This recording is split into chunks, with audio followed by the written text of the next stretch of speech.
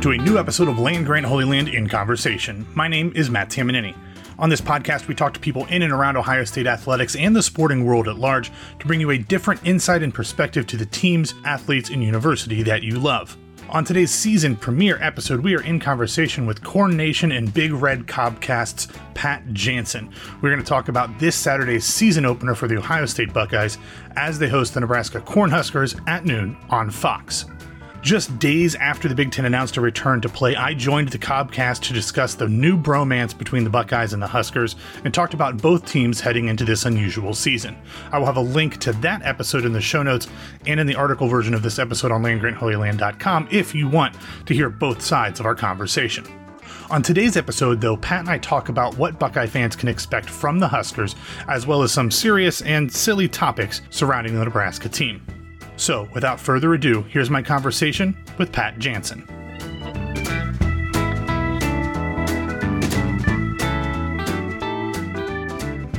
All right, Pat, so it's been about a month, I think, since the last time we talked. And first and foremost, I have to know, is the love affair from Husker fans for Buckeye fans still running strong in Nebraska, or has it changed and kind of resorted back to the status quo of rivalry now that the game is finally imminent?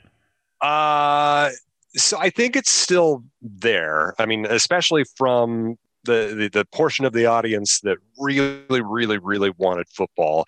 I'd say it's still there, but I think it, like, yeah, everything's kind of starting to transition back to at least football status quo. I don't know that I would call it rivalry. Like we have a real jaded view of the term rivalry since moving into the Big Ten, because, you know, we lost all those, but we lost all those when the Big 12 was formed and Oklahoma went into the Big 12 South. But so they've tried to really shoehorn the Iowa rivalry, and so we just that word doesn't land well. But also, it's pretty hard to call it a rivalry when you've absolutely just jammed your fists down our throat every time we've played in recent memory. Not every time though. I remember a game with I guess was it a Braxton Miller game where Ohio State was up in the third, fourth quarter and Nebraska just made a huge comeback. I remember being at a party with my then girlfriend, and it made me not a very good company for the rest of that party. Would have been maybe 2011 or something at this point. It was the Luke Fickell year. Oh yeah. Ugh. Thanks for reminding me. And that was a game. So Nebraska fans remember that because Taylor Martinez had been getting a little bit of shit from the press, and then that was like the classic Bo Pelini versus the world kind of moment. But then that was also the game when Bo Pelini was caught on a hot mic on a post-game press conference complaining about Husker fans. So there's a whole lot from that game, both from the standpoint of both schools, since Bo's a Buckeye. Yeah, I imagine that game in and of itself could probably support an entire either oral history or a book or a documentary itself. That game is just pure Bo Pelini, by the way, though, too. He was the classic rope-a-dope boxer, because Nebraska would get down big in so many games. Teams would just take the foot off the gas pedal. And, Ohio State was a little different because Braxton Miller got hurt in that game. And that was the difference in that game. But there was a Michigan State game late in Bo's career where they were clearly the better team, but then, they took the foot off the gas pedal, and then Bo's teams could just kind of catch lightning in a bottle late in the game and either make a ridiculous comeback or come pretty damn close to doing it. And I don't know, it's a weird strategy, but it kind of works sometimes. And then there were other times where just it got away, the Melvin Gordon, Wisconsin game. I don't know. It's not a healthy strategy. Definitely not from a viewing standpoint. No, I mean, you're always at least interested and excited. It might be with a blood pressure through the roof, but it always keeps you entertained at least. But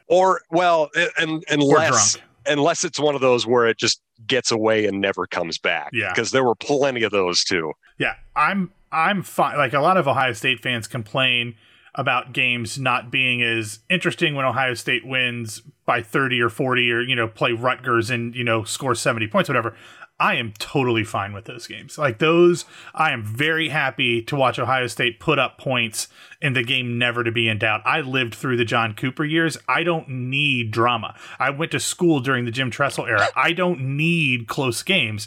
Just give me something that's entertaining and a win, and I'm fine. I'm not going to complain about how they get the W. Oh, what I wouldn't give to be able to complain about that kind of shit right now. I know. Oh my God. No. I miss like 1995 and hanging 63 on Arizona State before halftime. Yeah. Like that what I wouldn't give for like one of those old games against Pacific. Yeah. Like, dear God, I want that so badly. Like, I want that for you too, Pat. I want that for you too. I think Maryland last year was like the first time in ages where I was like, oh, that's what that feels like. Okay. All right. Yeah. Well, okay. So let's talk about this year's team. I mean, the big story, at least for me, being an outsider looking at Nebraska, is what's going to happen at quarterback. Is Adrian Martinez healthy? Is Luke McCaffrey going to push him? Like, I know that Scott Frost has been a little cagey as to who is going to get the start, who's getting more reps with the first team. Should we just assume Adrian Martinez is going to be under center or behind center more than likely until we hear otherwise? Or is there reason to think that McCaffrey, who's, you know, from this prestigious football family, is actually going to be able to take the job away from him? You know what? Scott Frost has not become any easier for me to read in the last few years. I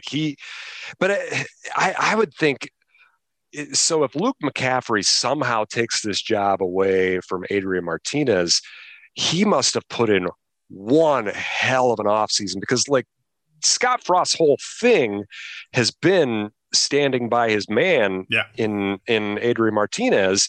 Like, that's been his big recruiting tool. And, you know, Tweety, our wild card on the podcast, has often said, you know, that is a big recruiting tactic, but it is up until a point, until you start running guys off because they know they're never going to see the field once a guy wins the starting job. And that's what basically happened with Noah Vedral going to Rutgers. And that was sped up by the fact that there was no spring ball, because he was pretty certain that he was never going to have a chance to win that starting job. I don't know. I mean, Nebraskans have a real knack for, and I know every fan base does this, but you know, that next quarterback, he's going to be the one. And I mean, that, like, we celebrated, everybody's favorite quarterback is the backup quarterback. Yeah. I mean, we celebrated Adrian Martinez, and God, that first half against Colorado, his very first game as a freshman, he did look like he was going to eventually win a Heisman. And then Jacob Collier, you know, basically throws his season out of whack by twisting his knee under the pile, and changes the course of that game and probably the course of Nebraska's first season under Frost.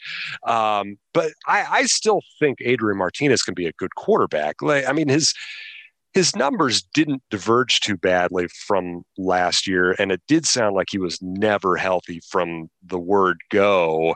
If he could, I think he can still be the guy. And I think if Nebraska has any sort of quality season this year, he will be the guy who stirs the drink and could get back in that conversation of being a high draft pick again. I mean, already as a freshman, people were talking about that, and then suddenly everyone cooled on him, obviously, last year. I just, the thing that scares me with Luke, and Luke has obviously put on some weight from last year, but he didn't look like a college body last year. He's just so tiny.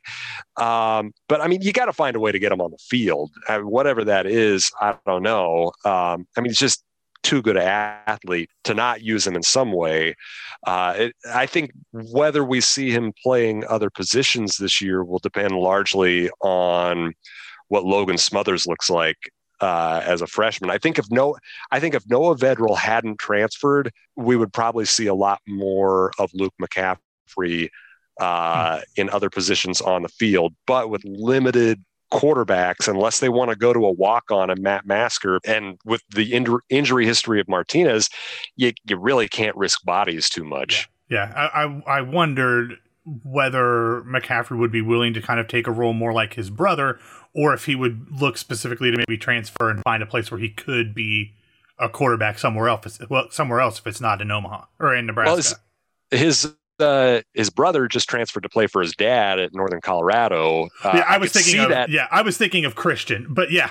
But I mean, Dylan left Michigan, so I mean, I could see if it's to your point, finding another place to play. I mean, that could be always a viable option and a thing where he wouldn't have to sit out too, because he'd be going FCS. But yes, I mean, I agree. He's got certainly the electricity of Christian McCaffrey. I mean, all those McCaffrey kids are good athletes, obviously, but I think you do run the risk if he feels disenfranchised. That, I mean, he's got a ready-made landing spot if he ever wants to go somewhere right away. Yeah. Well, so outside of the quarterback position, the main offensive weapon that I know of when I think of Nebraska right now is Wan'Dale Robinson. Who else besides him should Buckeye fans be on the lookout to think, okay, if Nebraska makes this a game in the fourth quarter, who is going to be the player that they might be looking to score an important touchdown down the stretch? Well, when it comes to skill position players, you're right about Wan'Dale, but he gets a little banged up, and it sounds like he might be in that situation right now too. There's been a lot of excitement about Omar Manning, who was initially a TCU recruit, then went the JUCO route, but he's been, there's been questions about whether he's going to stick around on campus. He's a JUCO kid. You don't always know what you're going to get there, but he's an amazing talent. Now, whether or not he's around for the Ohio State game, it does sound like it. So he put all his Nebraska pictures back up on social media. So I think he's gonna stay with Nebraska, but whether or not he has a mastery of the playbook for Ohio State, that's the bigger issue. I think that if Nebraska's hanging in this game, what it will be, and you saw moments of it early in the game last year, it'll be that Nebraska has put such an emphasis on rebuilding up front and establishing just a mean, big offensive line. Now, whether or not they can actually compete with the athletes up front of Ohio State remains to be seen. But I think it would be, especially with an abbreviated spring and, questions at wide receiver right now, either due to injury or flakiness. I think it would be, a guy like Dedrick Mills. I mean, they've got a whole stable of running backs right now. They've built up the offensive line. They've redshirted everybody for the last couple of years now, and they've got a bunch of big tight ends. I think it'll end up being the run game that gets things done for Nebraska if they're able to stay in this game and just kind of potentially grind Ohio State down. That doesn't seem like a thing that we would expect over the last couple of years, because, just Nebraska hasn't looked that way and Ohio State has. Ohio State has had NFL bodies and Nebraska hasn't. But I think that's where Nebraska starts to kind of rediscover themselves a little bit. And I think then the offense will grow outward from there as the season progresses. I mean, I think one of the biggest questions for Ohio State's team coming into the year is the interior defensive line. They've had a ton of turnover in terms of tackles and nose guards, and now some of the guys that were being counted on to replace them don't seem to be healthy. So I could definitely see a situation in which if Nebraska's offensive line and running game can do some damage throughout the course of the first three quarters, especially in running inside, that could be a problem for Ohio State. We don't exactly know who's going to be playing, but defensive line coach Larry Johnson has said he still plans to rotate 3, 4, 5 players like he normally does. And this year, I just don't know. You don't have the same level of talent, especially healthy talent, that they've had in the past. So that could be a problem for Ohio State if the Huskers running game can make a difference. And the thing about that too, not to interrupt you, Scott Frost at Central Florida, he usually had about 4 running backs a game who would play, and all very kind of unique skill sets. That's kind of what he's building right now with his running backs, and especially with that Duck R position that they're not going to have Wandale do the running part of that as much as they did last year because they want to preserve his body. But having someone who can then even complement further from there, I mean, that's the part that excites me, and the part that I think if Nebraska finally does get back on track, that'll be what does. I mean, they came out and ran an I formation in the opening drive against Ohio State last year, which made every old Nebraska fan come in their pants. Yeah. Like that's enough to just buy Scott Frost an extra 3 years right there. If Nebraska pulls off a win against Ohio State on the strength of running, he'll be our next governor. There's one offensive player that I feel like I have to talk about, and that's not even the player himself, but I want to talk about Cade Warner's mustache. So his dad was giving him some crap today about it. What is going on with that facial hair decision from Cade? He's got a little bit of a Jordan Westerkamp look to him right now. Another good Husker receiver, and one from Ohio. Yeah, I don't know, man. Everyone's bored in coronavirus times, but I'll say this: Cade Warner is like a sneakily important player for Nebraska. When he was hurt last year, that made a difference. He's not gonna be a splashy guy, but he knows how to run his routes. He can catch the ball, and he blocks on the perimeter. Nebraska likes to run this stupid ass swing pass outside a lot, which if it works, has potential, but it just hasn't worked for Nebraska. When it works is when Cade Warner's out there because he knows how to block. I like the kid, man.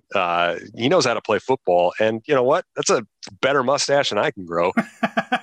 Yeah, it's not bad. I mean, he's got the little twirl up at the end. That's good work there. That's good work. As long as he doesn't make that like the most noticeable figure about him. We had a defensive end in the Mike Riley era, this Ross DeZuris from Plattsmouth, Nebraska. Like, he was a walk-on. We had way too many walk-on kids starting at that time, but like the only thing that was like noticeable about him the whole time was he had a super, super twirly villain mustache. And I don't know. I would like to go back to the time. And believe me, I'm a comedian. I'm a weirdo. I like weird stuff, but like, I want to go back to the point where people are talking about Nebraska football players for playing football. Yeah, but the mustaches are fun though. Still, you can. Fair enough. I'll give you that. All right, I'll give you that.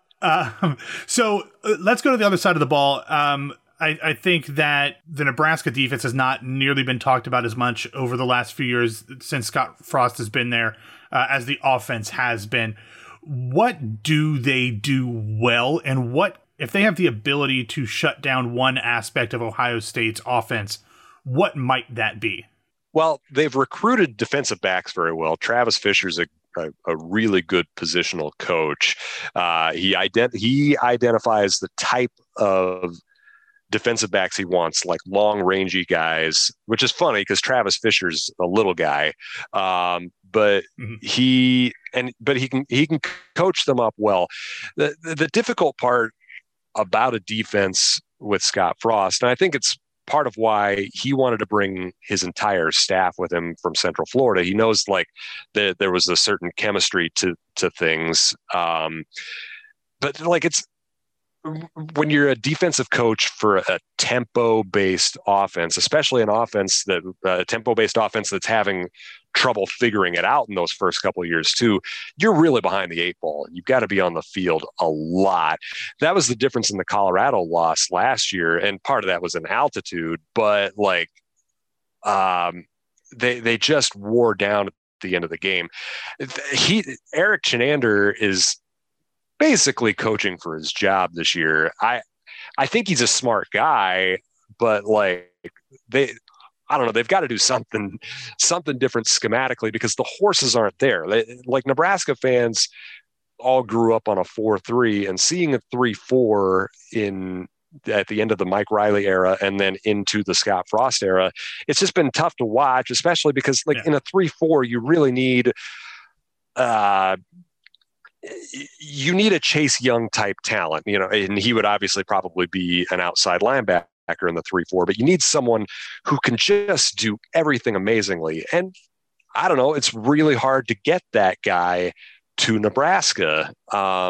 And so that's what scares the daylights out of me. But hopefully with some of the talent they've recruited up front on the D line, and then a few guys in the linebacker spots in the middle, hopefully that can be alleviated a little bit. I still don't know what Nebraska's got as far as outside linebackers, whether or not there's going to be anyone who can generate any kind of pass rush.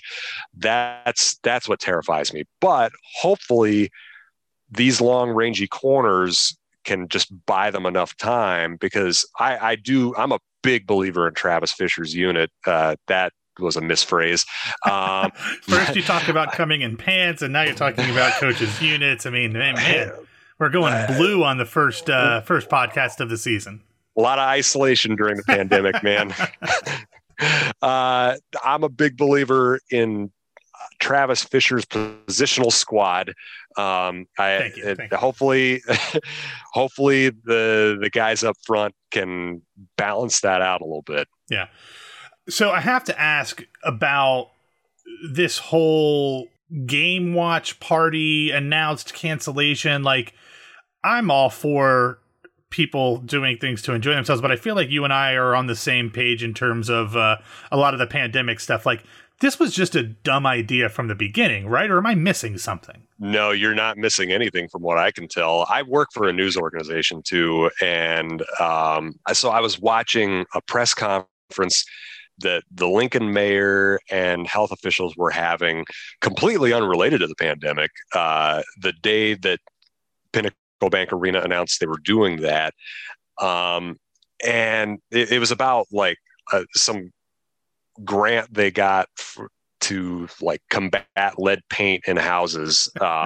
And then someone asked about it, and the health director in Lincoln was like, today was the first I'd heard of it. It was the day that it was announced. And my jaw just hit the floor. I was like, well, that seems problematic. Yeah, I'm with you. And I don't know, like, Tweety and I have had a lot of arguments on the podcast and outside of it about like what the proper approach is. Cause there are a million moving parts to to games and fans and all of that. And it does seem like by nature of the late start, the Big Ten could maybe see what works and what doesn't. I don't know that any of that's going to move with fans in the stands, whether or not they're going to change on any of that. I don't know that I don't think it's necessary. It'll have a huge financial impact on cities like Lincoln. Yeah. But and Columbus too, to be honest with you. I mean, Columbus is a fairly big city, but I mean, that area around campus is huge on game days. Yeah, I think of State College as well. Totally. I think that's going to be huge. But like, and so I'm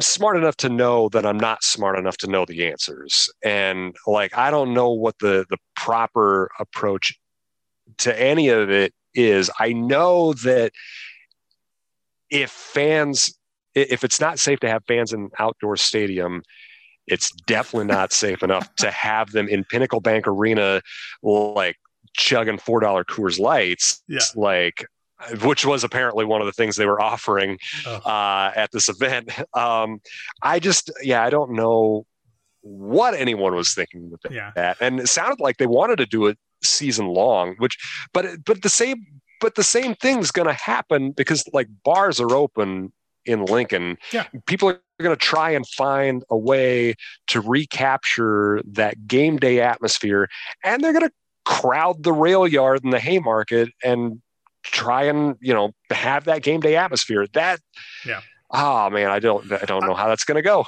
Well, and I'll tell you, I mean, there's obviously, it's different being in a stadium, but beyond being at a game in a stadium, like maybe it's just as I've gotten older, like I don't really have any interest in watching a game with people that I don't know anymore. Like I used to go to like Game Watch, you know, the Buckeye Alumni Club here in Orlando where I live. Used to do that all the time. Used to watch games at B-Dubs all the time. Like now I just want to sit on the couch, have my own food, and actually be able to hear the TV. So maybe I'm just old, but like I don't enjoy watching the games with big crowds where I can't hear anything and I can barely see the TV anyway. Yeah, I didn't really enjoy fighting Hollywood traffic to get to Sunset Boulevard and watch once I was there, I did enjoy the people, sure, especially like the people who like worked at the bar that was the Husker Watch site. But like I don't have that need. And like, yeah, I can have way cheaper food at home. I can have way cheaper beer at home. Yeah. Like the last, like you said, going into the stadium can be a little different. Like the last time I went to a Husker game in the stadium was Scott Frost's first year when we played Purdue. I was back in Nebraska for actually the Big Red Cobcast. We were asked to host an event, so I was there the day before, and then I went to the game with my dad, and like that was, I think, what's the math here? 25 years to the day after he had taken me to my first Husker game, Memorial Stadium. So that's like awesome. That was kind of like fun and cool. But otherwise, yeah, like I love just waking up, staying in my Husker sweatpants, having whatever food I want to have at home, and then like the only person I'm annoying is my wife. Yeah. And if you throw something at a TV, you're not going to get kicked out or arrested. So, you know, it's all good. Right. I may get kicked out. That's true. I can't promise that. Depends on what you throw and if you hit it as well. So, correct. Yes. All right. So let's wrap up here on a couple questions. Sorry, I'm long-winded. No, I'm the same way. I always talk about I can't write an article that's less than 1,000 words, even if it's like, it's just not possible. But okay. So, looking at the season as a whole, what are your expectations for Nebraska, whether that's in terms of like a final record, bowl games, anything like that? Like, what are you expecting out of this year's team? Like from a legitimate, level-headed, non-fan perspective, what are you expecting out of them as a team this year? Well, bowl eligibility finally, since everyone has granted bowl eligibility. Congratulations. Thank you. The new bowl streak starts today.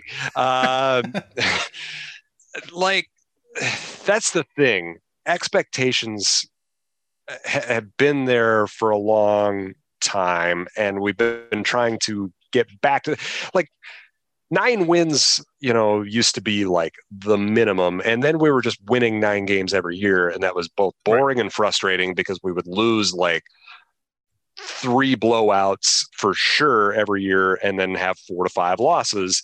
And that just, you know, it was not an enjoyable Groundhog Day. And so, you know, obviously we've been trying to recapture the magic of something bigger than that. And it's been worse. And every time we think we're about to turn a corner, we don't. So like, and the first 2 games on this new schedule don't help much either to trying to turn things around. The first 3 of 4. Yeah, that's right. Yeah. Well, then, you know, a Pat Fitzgerald team, when like everything's weird and not normal and it's going to probably just be slugfest, that's not exactly confidence inducing either.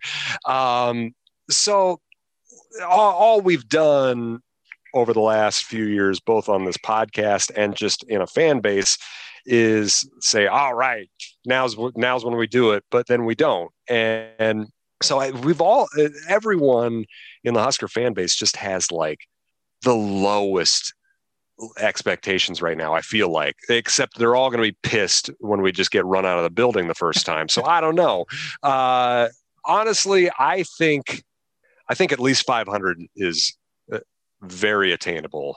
It's going to kind of depend on health and how quickly Matt Lubick can get the offense and wide receivers kind of all going. If there's any crispness to this offense right out of the gate, then honestly, like 2 losses is probably the number. Oh wow! But that's a huge if. Yeah. There's a huge if. But that's a great season, though. I mean, with that would be amazing. Crossovers, yeah. Dude, this is not an easy schedule. I think that, but also I think like the Husker fan base is a big part of this team and of this culture. But I kind of almost wonder if not having them in the building and like waiting for the other shoe to drop might help. I think that might help this team a little bit this year. Interesting. I don't know. There's just so much up in the air. I have no clue what to expect with this team. I honestly, I'm aiming for, I think 500 is very realistic and attainable, especially if they can come out swinging to start. All I really want, honestly, is to not lose to Kirk Ferentz and PJ Fleck. I understand the Kirk Ferentz part of that very well. We are very well accustomed to that. That and Brom, yeah.